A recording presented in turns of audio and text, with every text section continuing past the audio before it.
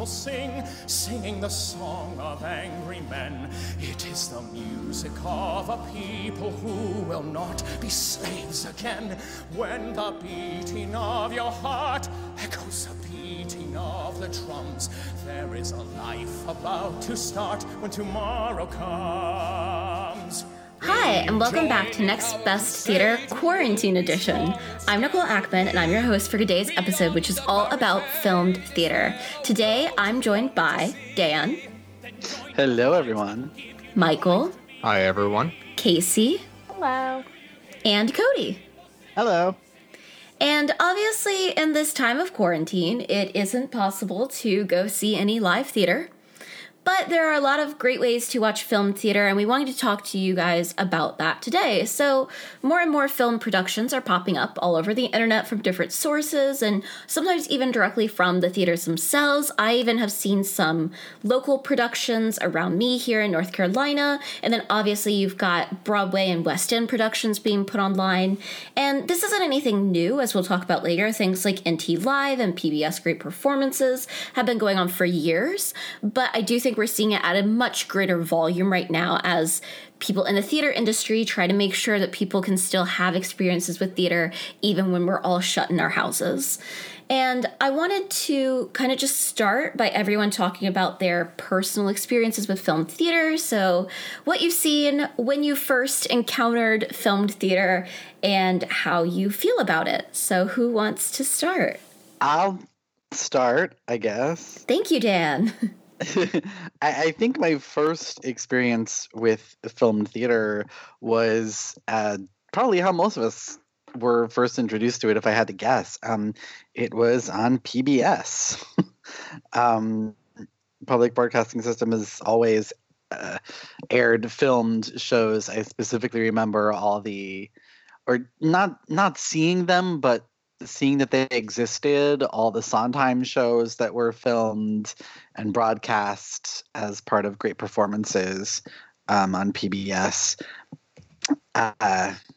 Yeah, that's pretty much how I was introduced to it. And then as I started working in theater, I learned that a lot of theaters record all their shows for archival purposes. In New York, that can mean the New York Public Library's Theater on Film and Tape Archive, which is a very, very, very cool thing that has been archiving not just Broadway and off-Broadway productions, but also regional productions and television pieces about theater since 1970. Which is also a really, really fun place to go in the city when it's open, which it's not now, obviously.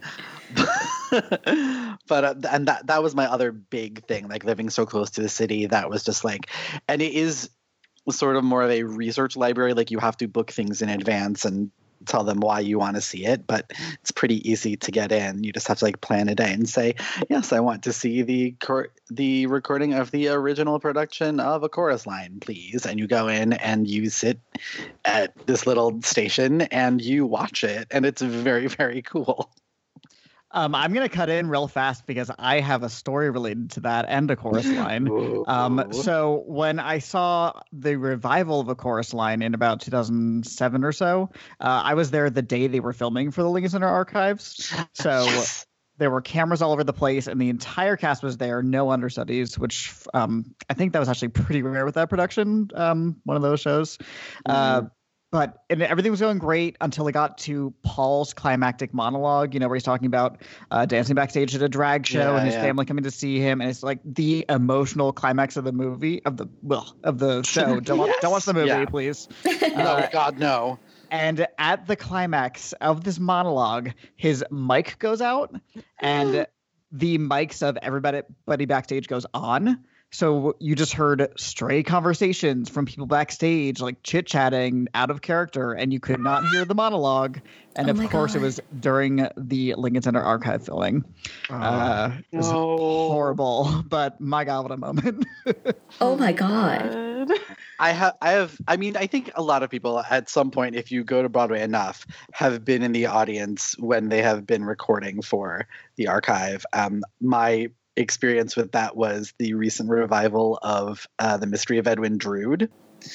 So if you happen to go to and watch that, you will be able to hear me laugh very loudly and for very long. Amazing. I love that. And Dan, just before we move on to the next person, what are your feelings on watching filmed theater? It is the by far the cheapest way to see theater. I'm thinking especially of like I've gone to see a lot of the Metropolitan Opera live in HD at local movie theaters, and it is I think maybe $25 or $30, which like you can pay $25-$30 to see a production at the Met, but you're all the way up in the nosebleeds and everyone looks like tiny little ants. So I am a fan of it, if only for it is not the same. There is not that magical feeling that comes from sitting in an audience and watching people perform like right in front of you, but it offers you that real front row experience that you at best will have to wait in line for 2 hours in the freezing cold outside the box office on the same day that you want to go see it thing. So I'm a fan. Fantastic. Okay, Cody, do you want to continue on talking then about any other experiences you've had with film theater and how you feel about it? Yeah, I do. Yes, I do. So I think I also have a very formative filmed theater memory growing up, and I'm sure that people here will have the same, which is the film production of Cats. I remember it like came out around Christmas time or something, because the one Christmas that it had just come out, I got 2 copies of it from 2 different relatives, which really just speaks to the volume of my passion even as a child. So, everybody knew what to get me for Christmas, and I definitely wore that tape the fuck out, and made many a babysitter perform it with me with belts tied around our waist for tails. That was, but I had already seen the Broadway production, so I knew the show. It was just more like revisiting a memory rather than establishing an idea of the show. And I think that's kind of where, speaking to the, what I feel about film theater, I think it works best if you already know, not necessarily what a specific show is like being seen live, but what theater is like live. Because if you watch something, if your first experience with theater is watching a film performance, I think you're going to have a different expectation, as opposed to if you've been to the theater a few times and then, you see a film performance, you're able to kind of transplant the idea of a live experience to the, the limited abilities of film. So I think it works best for not to, be gatekeepery, but people like us who, see a lot of theater because we're able to, adapt the different film language to a kind of sensibility to stage in our head. That's a very interesting take on it. I don't know if I agree. Like me. Well, I do agree, so I think that's a good segue. Yeah, okay, Michael, you next. And that's not the only segue there. I'm actually going to start with Cats, because that is probably the first piece of recorded theater that I was introduced to as a child. But it wasn't so much that I wanted to go see Cats from the very beginning. And I'm going to get real nostalgic here. I think Casey and Nicole will relate. Maybe Cody, Dan, I think you were way too old for this at the time, so apologies. But Whoa, hold on. Oh my God. Where is this going? Unless you had a deep interest in this particular program. Once upon a time, I, Michael Schwartz, was a very big fan of Barney the Dinosaur. We're talking late 90s here. And one of the Barneys... Okay, I was definitely I think not too old, but like just old enough. Yeah, it would have been questionable if you jumped on board this conversation. Anyway, so the reason I'm mentioning Barney, not that there was a Barney musical, although there was Barney Live in New York City, if that counts. They had Barney's Great Adventure, the first Barney movie that came out in theaters. It was a very big deal back in the 90s. And on this VHS tape, every time I would watch it over and over again, there was a trailer for Cats being released on tape. There was. And I would see that trailer over and over and over and over and over again. Had no idea what it was. I was transfixed by this trailer. Had no idea Cats was a thing. I was 3. So, of course, I'm not, yet aware of Andrew Lloyd Webber. But it was just like people shouting and screaming, and I didn't know what they were saying, but I wanted to watch it again. And I probably went another 5 years of my life not knowing that she was like singing Memory or any of the lyrics. Like when she screams, "Touch me," I had no idea what she was saying, but it seemed interesting. Yeah, but you knew. Like part of you Anyway, so finally, maybe I'm like in 5th grade at this point. I'm like, oh, I should probably see that Cats thing I watched that trailer for all the time back in And lo and behold, I found a copy of Cats at the library. The local library has the DVD of it. And I watched it. I'm like, oh, wow, I feel like I'm at a show. And at the time, I had been to 2 Broadway shows and seen some like local productions at high schools. I was like getting into what musical theater was. I'm like, so Cats is like the only way I'm able to see live theater on a professional level without going to a theater in Philadelphia or to New York. This is amazing. And I watched Cats fairly often for about a year until I'm like, oh, wait, there are actually more of these film musicals that they have. And that's when I saw Cats, of course, and then I found my way into the great performances with, let's say, higher caliber projects like Into the Woods and Sweeney Todd and all that stuff that came along after. But I will always credit my admiration of this type of theater to Cats. And just like Cody was saying before, it's not the ideal way to experience a show for the first time. But if you ever want to see Angela Lansbury's Mrs. Lovett, don't hold your breath that she's going to come back to Broadway and do that anytime soon. If you want to see that performance, this is your opportunity. If you want to see a show that's closed, there you go. You have this opportunity to go to YouTube or see it at a local theater if they're showing it as part of a special, find the great performances DVD, whatever it is, it's on record, and that's a really neat thing. So I'm a big fan, with a few drawbacks, but, the fact that it exists is really wonderful. Oh, amazing. I love that.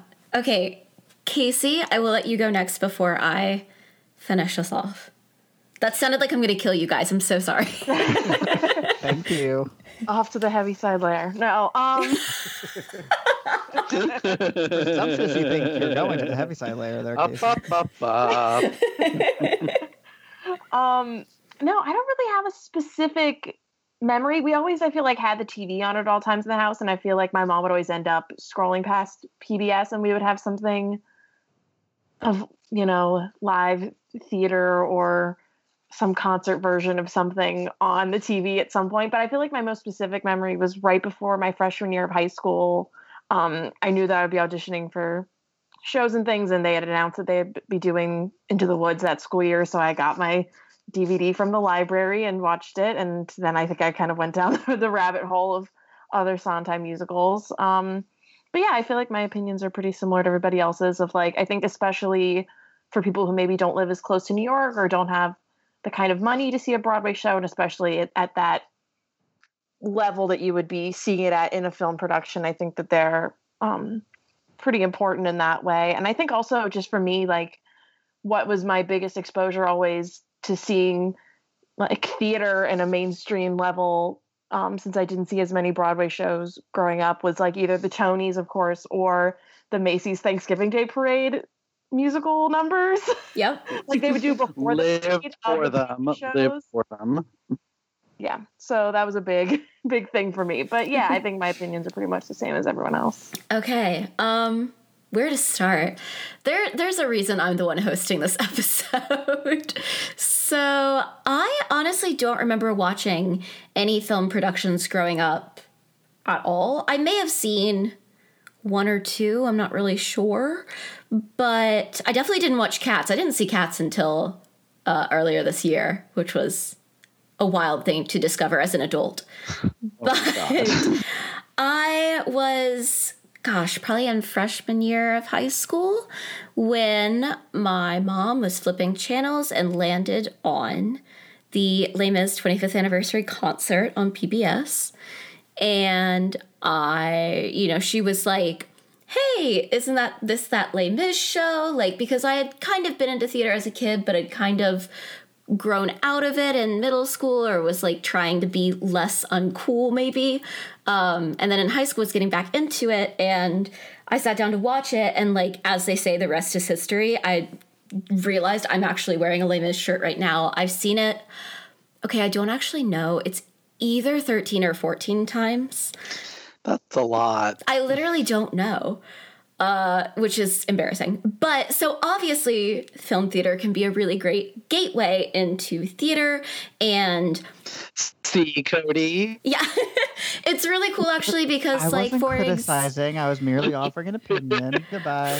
For example, in that 25th anniversary Les Mis concert, one of the Barricade Boys is played by Killian Donnelly. I think he plays Courfeyrac in it. And I actually have seen him play Jean Valjean twice, which is really cool.